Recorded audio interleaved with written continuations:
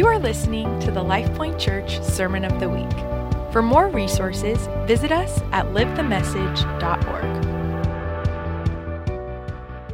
So a couple weeks ago, we started a series called Ready to Answer with the aim of equipping our church to wade into waters of conversations that are surrounding our culture right now. So we've talked about the reliability of Scripture. We've talked about more relativism and the voices of relativism in our age. This morning, we are going to address the question, is Jesus really God? Do we have to accept that in order to follow him and to be called a Christian, or is that an optional thing? I mean, can we just regard him as a moral teacher, as a historical figure in centuries gone by? How do we have to view him if we're going to truly follow him and surrender our lives to him?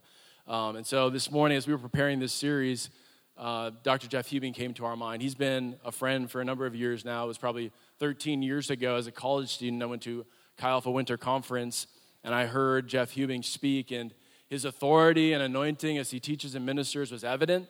And so over the years, I've stayed connected with him. We invited him back for a Chi Alpha retreat here in Iowa. We had him back here in 2018 to do something similar, minister in the morning and evening, and so we just had to have him back. And so that means you guys got to help me in welcoming Dr. Jeff Hubing as he comes this morning.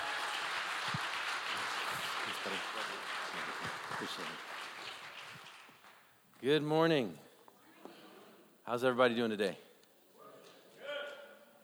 Okay.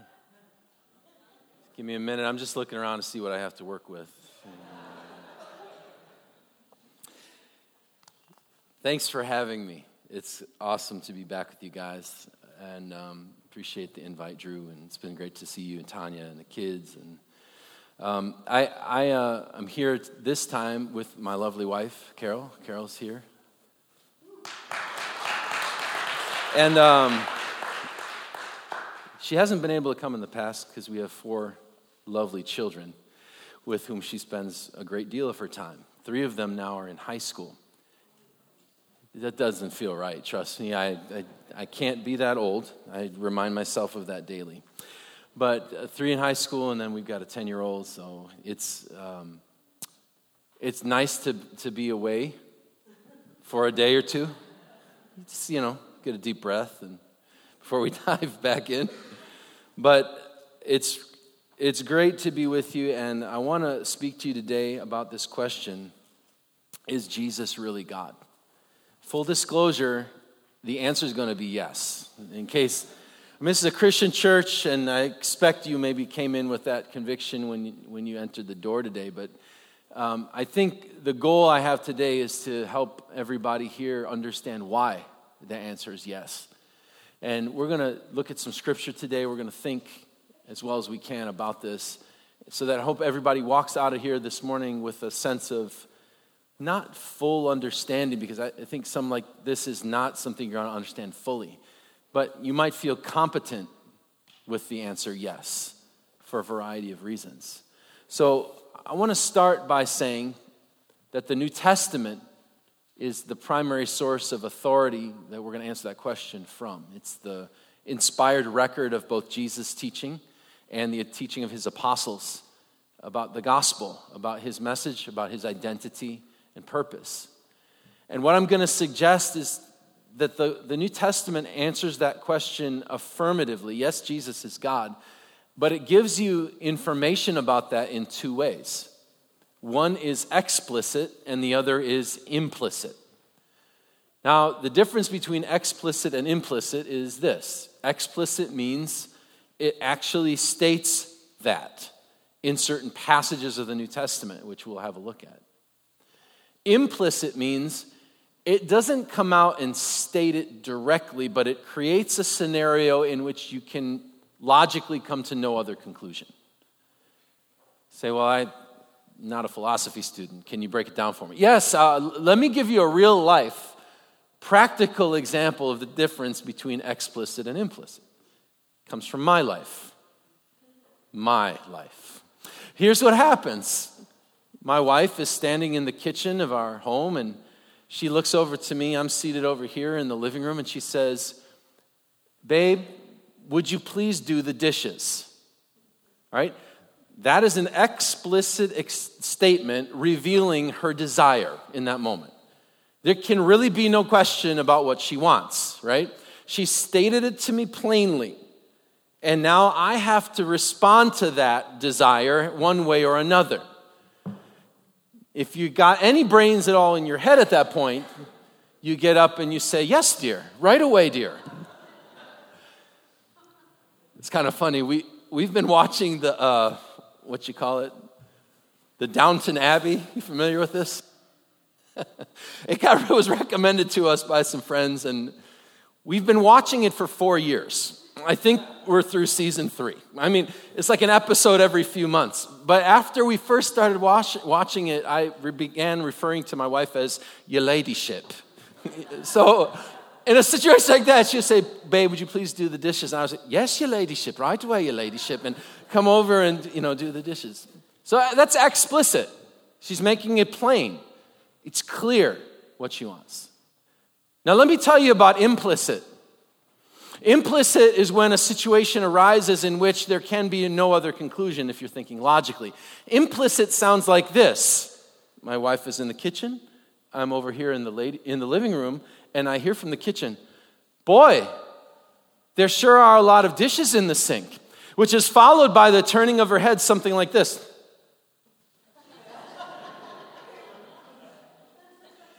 Now, she hasn't explicitly come out and said, would you please do the dishes? But she's created a condition in which I can come to no other conclusion, if you follow me. What she wants is for me to do the dishes. She hasn't said it, but she's said enough for me to be able to conclude that. That's what she's looking for. Now, I have to admit, I'm not the strongest on the implication type thing. This could be a man thing, but I don't want to be a gender biased. I don't want to use inappropriate language, but it is a me thing, and which is the case. I'm much better with tell me what you want, and then we'll get that sorted. And I think my wife is more along the lines of, I want you to figure out what I want. So I'm going to drop a few breadcrumbs here, and if you're paying attention, you should be able to figure that out. So it'll be 20 years in April that we've been married. Thank you. But I swear, sometimes I really would pay a lot of money for a breadcrumb detector in some of these cases.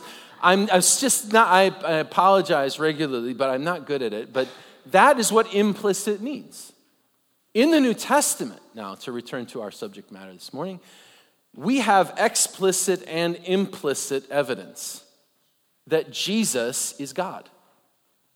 Now, I want to cover the explicit ones first because I think they're the easiest to understand. Right? I think we're all familiar with John chapter 1 and verse 1, where it says, in the beginning was the Word. And the Word was with God, and the Word was God. That's an explicit statement. It's a direct equation of the Word who became flesh, that's Jesus, with God. And despite what the Jehovah's Witnesses will tell you, grammatically, it's a direct equation in the original language. It is saying Jesus is God. That's one of the clearest statements in the New Testament. But you also have Thomas saying it. If you remember this in John chapter 20 and verse 28, after Jesus was raised from the dead, he appeared to 11 of the disciples, or 10 of them at one time, but Thomas was not with them. Okay, remember Judas had gone off and hung himself. Thomas wasn't there. He got the report and he said, I won't believe unless I can touch his hands and his feet. So in John 20, Jesus appears again and says, hey, here, my hands, my side, go ahead. And Thomas's response is to Jesus, my Lord and my God. Direct statement identifying Jesus as God. Paul makes a statement like that. In Romans chapter 9, he's addressing the gifts that God had given to Israel as a people, their heritage and their national promises. And he says this in verse 5, to them belong the patriarchs, and from their race, from their ethnic group, according to the flesh, is the Messiah, who is God over all, blessed forever. Direct statement on Paul's behalf. Titus 2, verse 13, he does the same thing. Hebrews chapter 1. You might remember that at the beginning of Hebrews, Jesus is compared with the angels, and he is shown to be far above them. In fact, according to Hebrews chapter 1, verse 3, he is the radiance of the glory of God and the exact imprint of his nature. That's an interesting phrase in Greek. It reads the charakter of his hypostasis. It means he is the copy, the matching imprint of his essence. One scholar says, essentially what it means is that he is what he is. He is all that he is. It's a very clear, kind of direct statement about Jesus being what God is. I want to give you one more in John chapter 8.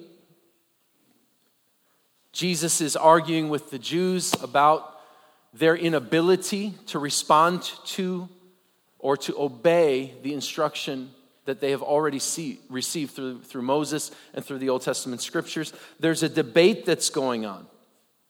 And Jesus makes a reference in verse 56 to Abraham. He says, "Your father Abraham rejoiced that he would see my day. He saw it and was glad."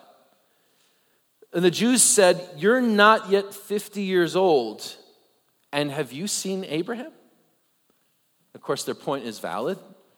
Jesus, we estimate, was somewhere in his early to mid-30s, and he's making a claim to know the mindset of a man who had been dead for some 1,500 to 2,000 years. Said Abraham, referring to him like he knew him. Abraham rejoiced to see my day. He was making this kind of a claim.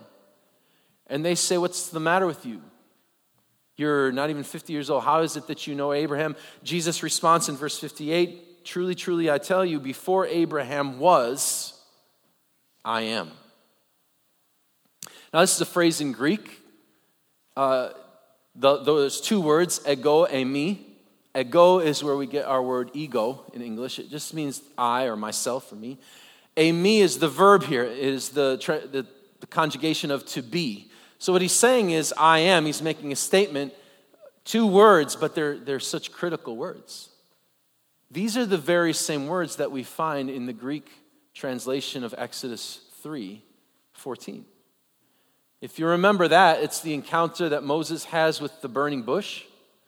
He's on the backside of the desert. He sees a bush on fire. He walks up to it and has an encounter with God, wherein God commands him to go back to Egypt to liberate the people. And Moses is kind of objecting to this, raising objections. It's not going to work. I can't do that. Besides, he says, if I come up to the people and I tell them who sent me, what am I supposed to say? A bush? So God responds by saying, here's what you tell them. If they ask you, you say, I am sent me. I am that I am. And the phrase ego eimi is found there in Exodus 3:14. Jesus is making a clear statement about his identity. Because grammatically it's jacked up. What he should have said is, before Abraham was, I was, right? That's the proper grammar. Like if you're trying to say, I was around before him, you would say, before Abraham was, I was. But what he said is, before Abraham was, I am, which is a direct correlation, which everybody knows is the identity of God for the Jewish people. So you have a number of passages here that make a direct link between the identity of Jesus and the identity of God. Several passages in the New Testament by multiple authors and speakers. So there's enough evidence there, in my view, to make a pretty plain statement. Yeah, the New Testament affirms that Jesus is God. Explicitly. But it also does it implicitly. It also creates scenarios in which you can really come to no other logical conclusion but that. I gave you the example of my dishwashing responsibilities. Let me give you some examples of how the New Testament authors create these implicit conclusions. Let's open up to the Gospel of Mark.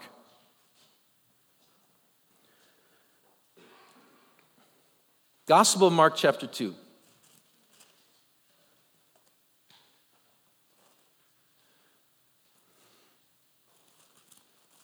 One of the objections to this kind of logic is to say, well, if he really meant to say he was God, why didn't he just come up and say it? To which I might respond, probably for the same reasons you and I would think if someone came and said that to us? Like, what, automatically, if someone comes to you and says, yeah, hi, I'm God, nice to meet you, you think, well, that's ridiculous, it's a bold, audacious claim. It's kind of like weird, just in general to say that. I think that there is a deliberate strategy on Jesus' part as well as the New Testament author's part to invite people to wrestle with the realities of Jesus. What is being revealed in and through him? And to be responsible for the taking of conclusions that come from this information. So Jesus frequently operates in this way, where he won't come out and make direct statements, but rather he'll create situations in which you have to judge. And what it does is, in a way, it reveals the nature of one's own heart. He tells parables all the time. Why? Well, for people to choose. Because people have to make a decision. They have to make a call. He's not going to always lay out all the information for us. There are times when we have to step out and we have to choose, do I believe the implications of this or not? This is part of the gospel. The parables reveal the hearts of the listeners just as much as they reveal the truth of the kingdom. One of the things Jesus says in Mark 4:24, he says, watch how you listen. For in the same way you measure, it'll be measured to you, and more besides. To him who has little, to him who has, more will be given. To the one who has not, even what he has will be taken away. And you say, well, that doesn't sound like Jesus. He's the guy who says if you have 2 coats, give one to the other guy. He's the guy who says if you have to go 1 mile, go an extra mile, and the other, to help out the other person. The thing is, he's not talking about material possessions here. He's talking about insight. He's talking about kingdom insight. And that's why he says, be careful how you listen. Because your response to the gospel, right, is the way in which the kingdom is going to respond to you. So think about these parables and these stories as invitations on God's part to consider the implications of what's happening and to respond accordingly.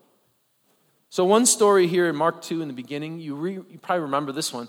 It's the man who's paralyzed and his friends bring him to Jesus. The house is packed, so they carve a hole in the roof. Hopefully they had insurance. They carve a hole in the roof. They lower the dude down. And Jesus' first words are, you're healed. No, actually not. His first words are, according to Mark 2:5, son, your sins are forgiven. Now, didn't anybody come there that day to get forgiveness? They came to get healed. But he was paralyzed. They needed him to get better. That's why they brought him. But Jesus' agenda is different. And so he says, son, your sins are forgiven. Because he's pressing the issue.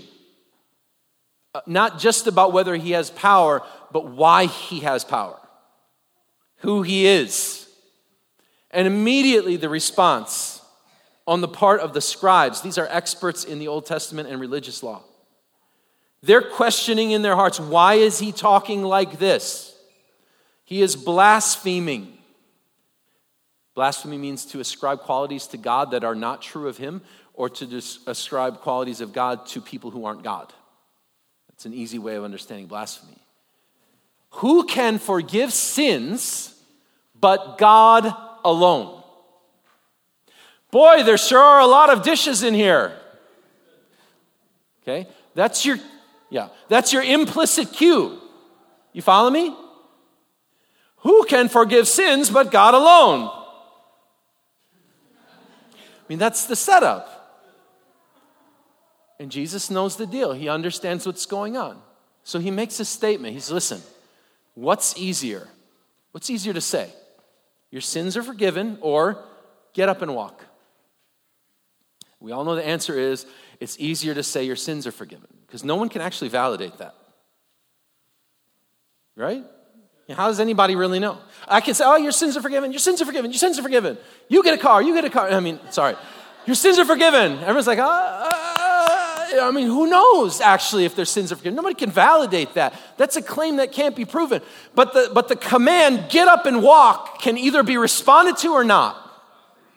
You're either going to validate that command or not. Either he's going to get up or he isn't. It's harder to say that because then you got to deliver the goods. You can't just say he's healed and there he lays on a mat. Come on, buddy, you're healed. He's like, there's nothing.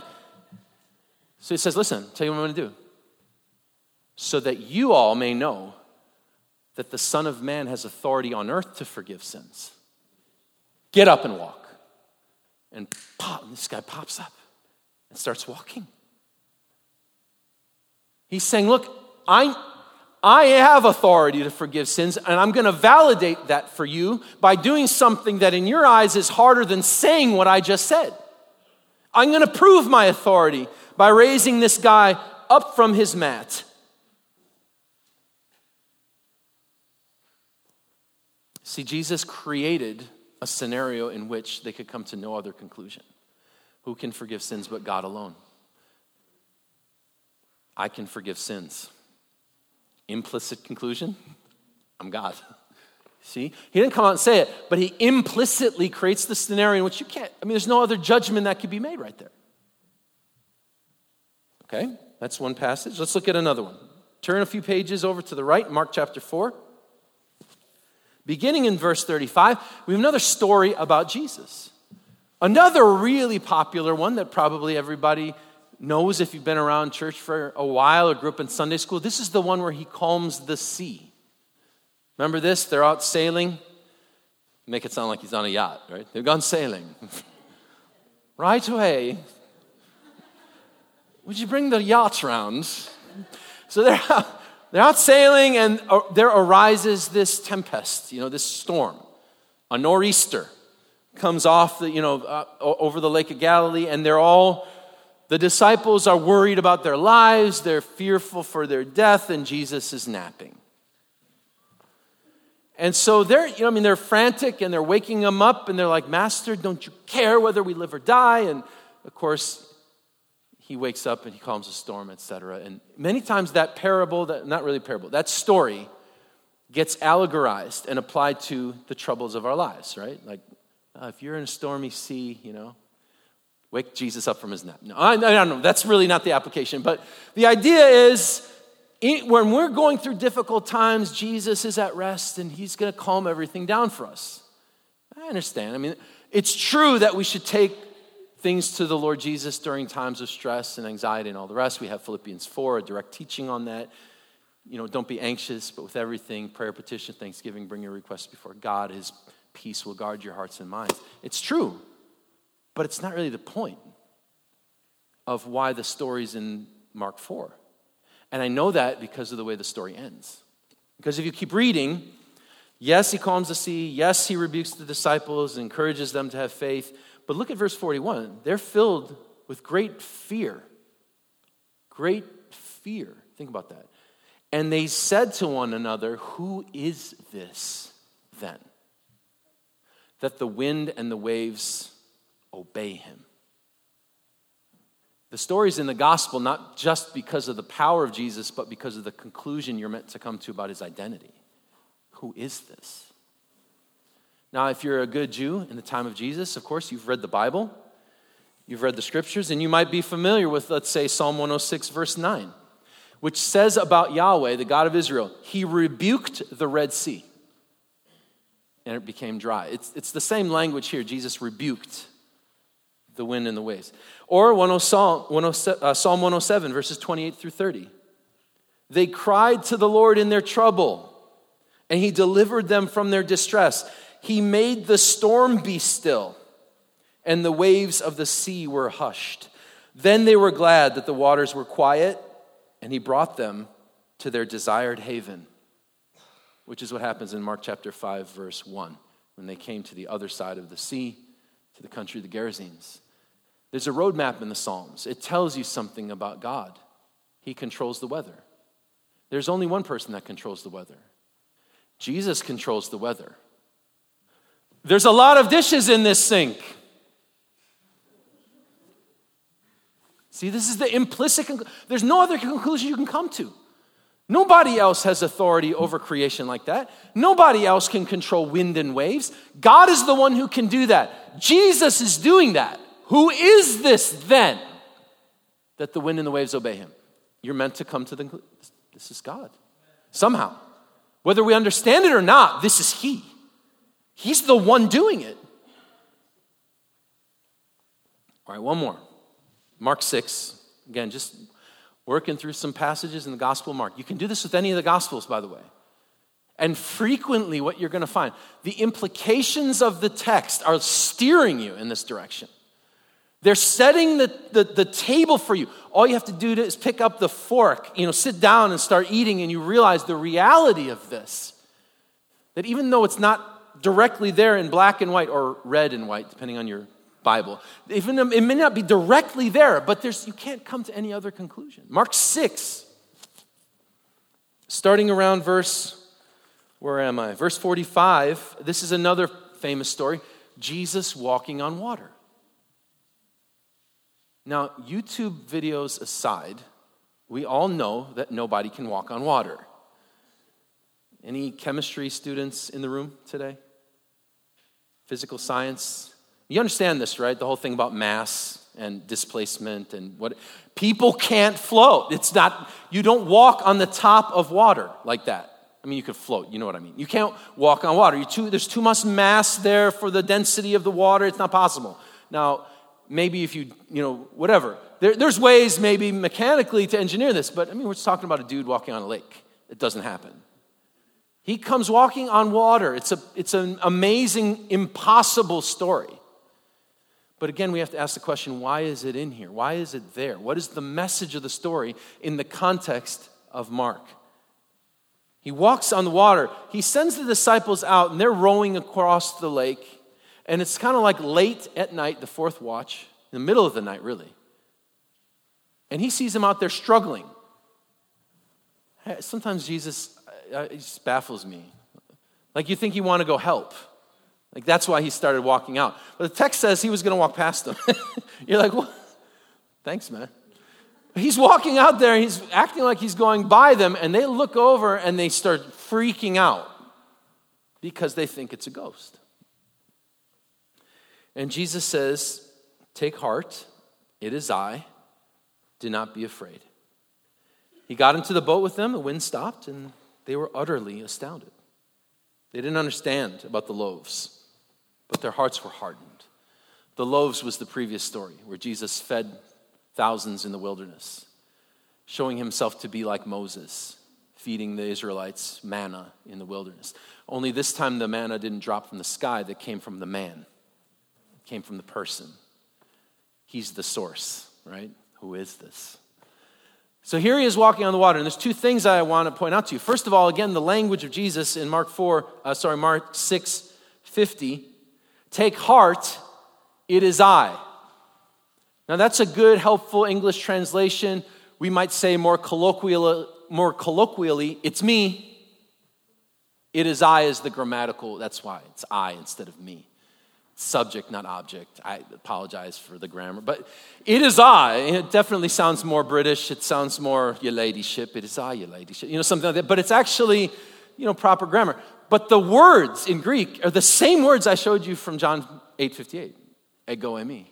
Literally, Jesus comes walking on the water and says to them, I am. Don't be afraid. Take heart. I am. Walking on water.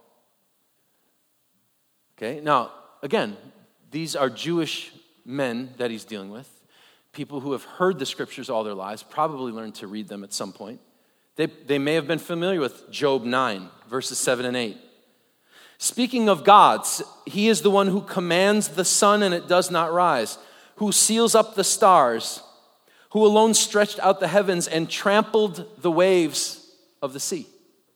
Language about God in Job 9. He tramples the waves of the sea. They might have known about Psalm 77, verse 19, that says about God, your way was through the sea, your path through the great waters, yet your footprints were unseen. Jesus says, don't be afraid, I am. He's walking on water. There's a lot of dishes in the sink, guys. You're not meant to come to any other conclusion. This is God. He's doing things only God does. he's validating these claims, not just by his speech, but by his power. And it's meant to unveil the reality of who he really is, his true identity. Okay? Now, we could go through a lot more passages than this, but it's enough to set the table and to invite you guys to think about how the New Testament communicates about Jesus. Yes, there are some places where there are straightforward, explicit statements equating Jesus with God, but for the most part, the New Testament creates scenarios in which you're meant to come to no other conclusion by virtue of the fact of what you already know from the scriptures, from the reality of life experience, that you should extrapolate. This is not just a man. This is not just a prophet. It's not just a teacher. This is Yahweh in human. Right? So I think that this part of what I want to say this morning is pretty much, well, I'm not going to say it's uncontroversial because there are some people who would debate this, but by and large, most people who are scholars of the New Testament, who have spent any amount of time with it, even over the centuries, would have to admit that at least, that those are the kinds of claims the New Testament authors are making. Whether they believe the claims, that's another issue. And I think that's probably the more pressing issue, at least in our generation. I don't think there's a whole lot you can do to kind of disqualify those claims from the scriptures. But what we're dealing with is more of a question of, well, are those claims believable? Are those claims something that philosophically people could get behind? Because what we're trying to ask people to consider is not just whether this is an accurate depiction of the New Testament's message. What we're asking people to consider is, will you yield to the implications of that message? And that's a different story. In our day, I think people are comfortable with Jesus in a certain way. In other words, people are comfortable with Jesus to the degree that they think he agrees with them. You guys know it's 2020. Something going on this November. Some kind of thing. Oh yeah, presidential election. You're in Iowa.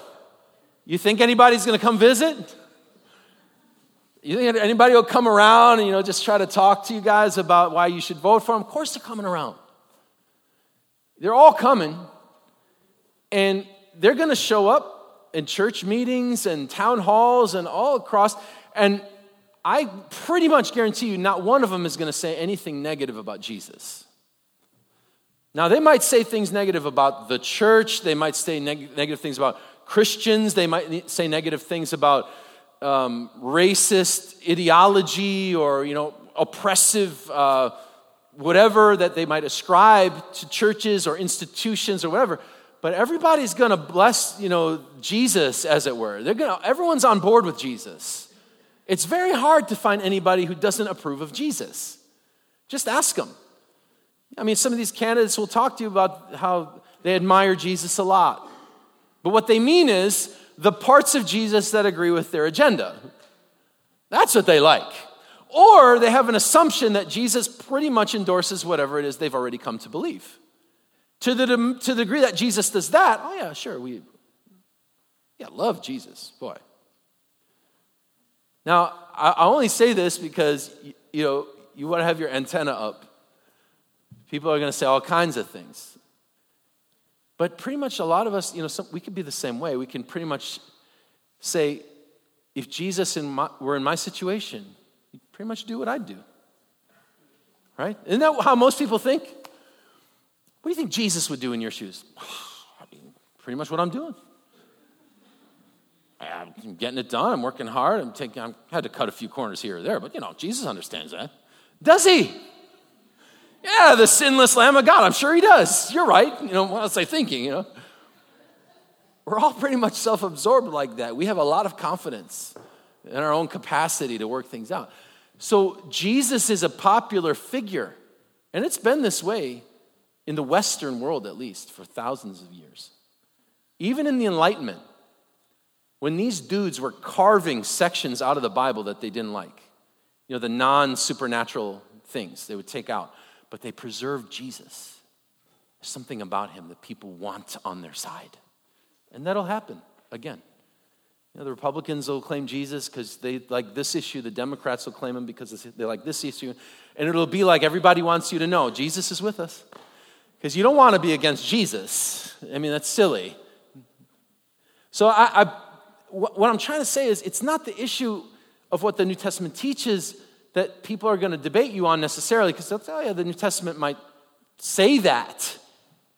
But we don't really have to believe that. We don't really have to respond to that. And the problem at times is the question of, is it philosophically possible? Like, isn't there a contradiction between saying Jesus was God?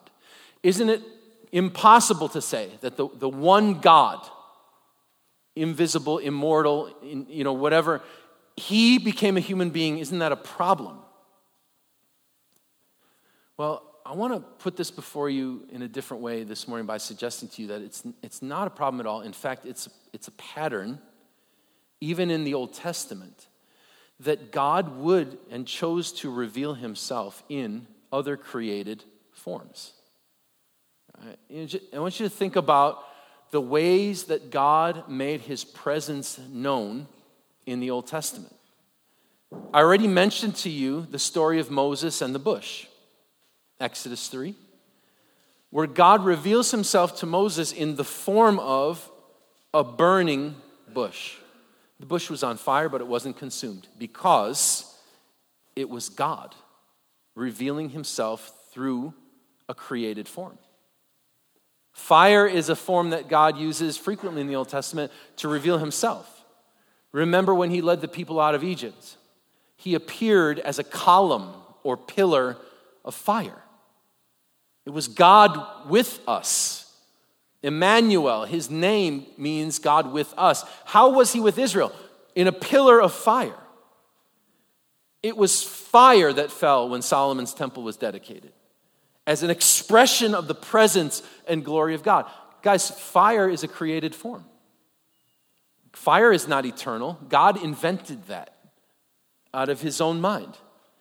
He doesn't just appear as fire, he appears as cloud. Remember this?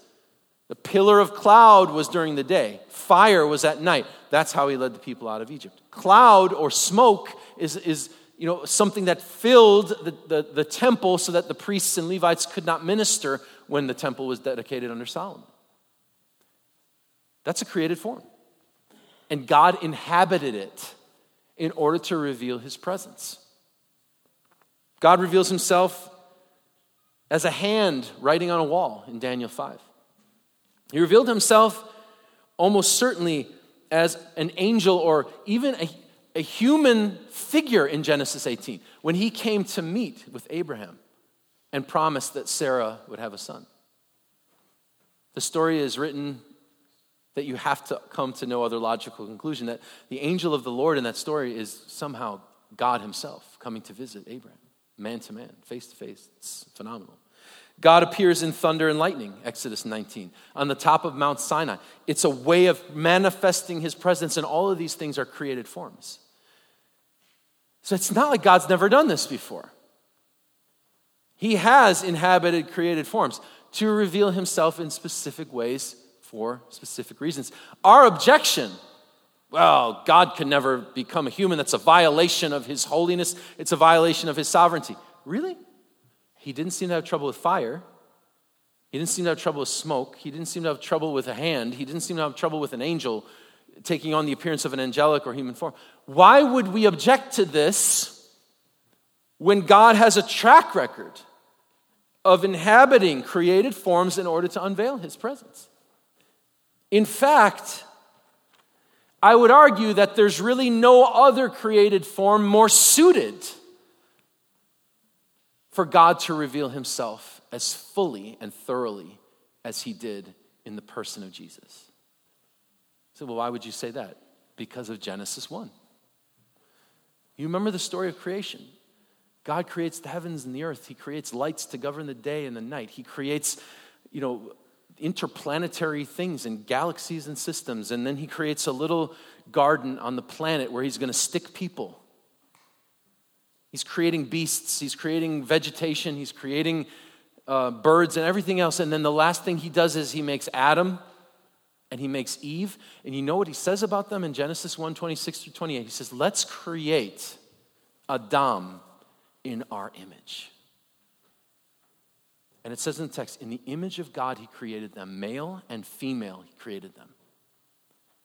There's nothing else in all of creation that bears the image of God like we do, guys. Nothing. We're the only thing in the creation story that God says, my image is marked on that. Certainly the glory of, the heavens declare the glory of God. Absolutely. And creation itself sings his praises. No question about it. But people are the created things that bear God's image in a way that is unlike anything else. So I want you to ask yourself a question. If God were going to reveal himself definitively and ultimately in a created form, what better option is there in the cosmos for him to do it besides the thing that was originally created to match it? We're built according to his image. So for God to inhabit something that already was designed to resemble him, it's perfectly consistent with his strategy and his intentions. It's not a detour, is what I'm trying to tell you. It's deliberate. When God was making Adam, he already knew he was going to do this. Right? Or do we think God's winging it up there? Is God flying by the seat of his proverbial pants? No, he's got a strategy. According to Ephesians 3:11, he has an eternal purpose, and it hasn't changed. The purpose was already set before the foundation of the world.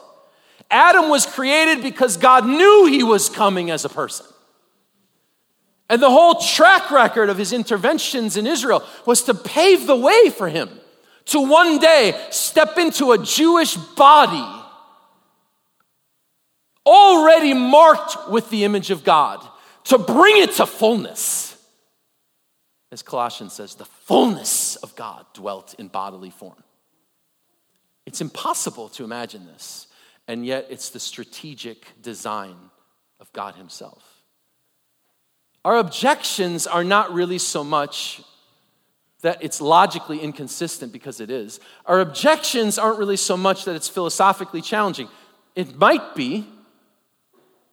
I think our objections are more along the lines of the consequences if this story is true. It has to do with who we are and who we're meant to be. See, we're created in the image of God according to God's purpose. In the story of Genesis, people are marked by something they can't escape no matter how hard they try. There's just something about us that's built to resemble him. And scholars and theologians try to define that. And is it conscience? Is it rational thought? Is it emotion or attachment, loyalty? And they try to describe the traits. Maybe there's no way to fully nail it, but there's something about our person and our personality, that combination of unique identity and yet corporate solidarity that match the nature of God, Father, Son, and Holy Spirit. So, but we're built in an image, and that image gets marred and stained over time because of the influence of sin, our mistaken foolishness, and our rebellion, the flesh, the world system, and the work of the evil one. And you think to yourself after looking around, man, people can really be terrible. Have you met people? You just realize, who are these people? Some people, they're the worst people. But there's something about God, something about people that God is not going to quit on. And that's why Jesus came. As a human being, he's meant to say, this is what you're here to become. Yes, he came to die for our sin, to wipe away the consequences of guilt. But he didn't just come to die. He came to pave a way right? He said, I'm the way. Because he marks something that is true about who we're meant to be. Jesus died. And in that sense, he matched the furthest that Adam could go. This is Romans 4 and 5. You know, the wages of sin is death, Paul says. That's Romans 3. But then he describes how in Adam, everyone dies. Adam was the progenitor of us all. He sinned, it led into death. We got to all follow him into death. And Jesus came and said, I'm going to. God said, I will embrace human destiny. Not because I'm guilty, but because I'm committed. Covenant means commitment to death. That's what covenant is. And God made a covenant with his people and said, I'm not leaving you there. Adam can only take us this far. The tomb is the end. Jesus goes everywhere we go. But then, guys, he breaks through the other side into life beyond the tomb. Life beyond the grave, guys, is the destiny of human identity. It's where we're going. And Jesus is there now, calling us from the other side, saying, come on, this is for you now. So that in Romans 6, Paul can say, don't you know that if you were baptized, you were buried with him in death, and you've come into the newness of life already. You don't have to wait until your funeral and the tombstone is put on. New life starts now. New life starts now because Jesus became human. And there's a human being right now sitting on the right hand of God. I got news for you. There's a Jewish man at the right hand of God. That's Jesus, resurrected from the grave, representing us now. He's showing us what we're going to be. 1 Corinthians 6, don't you know one day you'll judge angels? You guys. One day we'll sit in judgment over the Michaels and the Gabriels and everybody else. It's bananas, and yet that's the destiny of human identity because we're marked with an image we cannot lose. It says we were made in the image, and then Romans 8:29 says, listen, our destiny is to be conformed to the image of his son. That's what it's all about. That's why Jesus became human. Not just to wipe away the stain of sin, okay? But to model and demonstrate the destiny of human identity. This is what we're talking about. God's purpose is to provide that bridge. That's why the incarnation, to provide the bridge between our original identity and our ultimate destiny. Through the death, resurrection of Jesus. Adam was made in the image. Jesus is the image. We share in Adam's identity to the grave, but we join Jesus in bursting through that into life that won't die, eternal life. Or as 1 Corinthians 15:49 puts it, we have borne the image of the man of dust. Now we will bear the image of the man of heaven. Sometimes we use the intellectual difficulty of God becoming human or Jesus really being God to avoid the implications of that. Because if Jesus is God, if he's not just a nice teacher who we admire, or someone like Plato where we take principles, but we don't buy the whole thing. Because if he's just that, then we can take and pick and choose as we like. But if Jesus is really God, it demands a response. Not one of appreciation or applause. It demands a kind of response that looks like follow and obey. And we don't like that. We don't like being told and given an ultimatum like that we can't be in charge of our lives anymore. That somehow we're not the ones to call the shots. But if Jesus is God, then we have to reckon with that. And we have to choose our way. What we would prefer is to tame Jesus. That would be more safe. To admire him and applaud him as a brilliant intellect, as a keen interpersonal communicator, as a pastoral voice in an age of despair and despondency. We would love it even if he were just a prophet who got right a few times, like a Nostradamus or something like that. wow, what an impressive person Jesus is. But we could still compartmentalize him. And he wouldn't make a claim on our heart. He wouldn't make a claim on our lives. And we use logic as the protection against the implications of discipleship. Well, guys, I'm not saying we're supposed to abandon logic. We're not. But we are called to submit it. We submit our logic to the logic of God's cross, to the logic of the gospel of the King. Paul says there is a wisdom in this, but it's spiritually discerned, and you're not going to sort it out. We lay down our logic and we submit it to God, and we say, you built logic, so help me think the way you think. Again, he's not unreasonable in his objectives. He's not confused or scattered in his goals.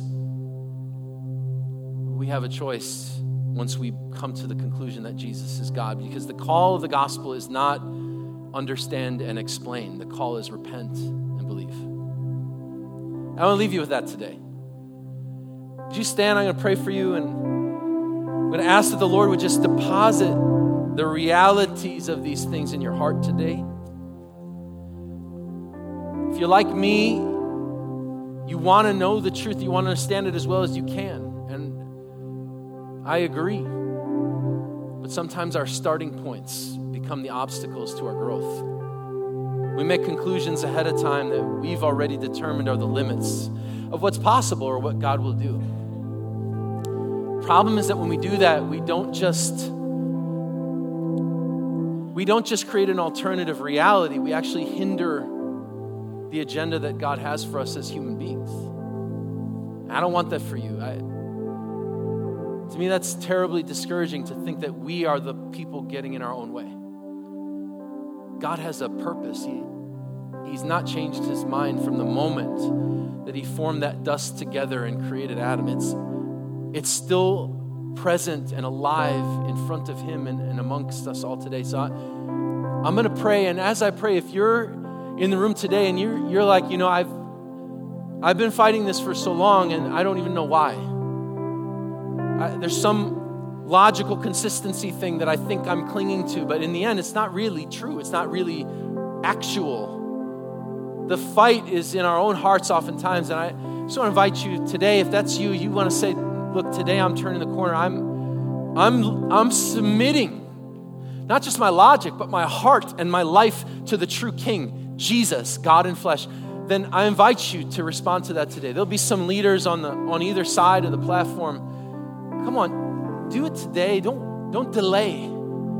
Turn yourself over to the living God. He's a much better leader than I am. He's a much better leader than you. He knows much better the way that your life should go in order to bring fullness of joy, satisfaction, and all the while accomplishing something that will endure forever. So if that's you, then as I pray, just make your way up to one of these sides here. Folks want to just pray for you and encourage you today. King Jesus, you're awesome. You're amazing. There's nothing that we need that is not found in you, one way or another. And God, we come to you today as people who are recognizing increasingly our limits. What we cannot do, what we cannot make happen, what we cannot accomplish, even with our best efforts and our greatest intentions. So, Father, today I come afresh with these brothers and sisters, as many as will, and we surrender to you. We yield. We submit our logic and our thoughts. We submit our agenda and our desires. We offer them and present them to you today. And we ask you, Lord, to have your way. We thank you that Jesus is who he says he was. We thank you that you are revealing yourself to us in Jesus. And we glorify that great name today. We pray that you'd move. We pray that you'd speak. We pray that you would build our lives on a firm foundation. Give us encouragement and strength to do the work of the gospel for the glory of Jesus' name. We thank you for this, Father. In Christ's name, amen. This has been the LifePoint Church Sermon of the Week. For more resources, visit us at livethemessage.org.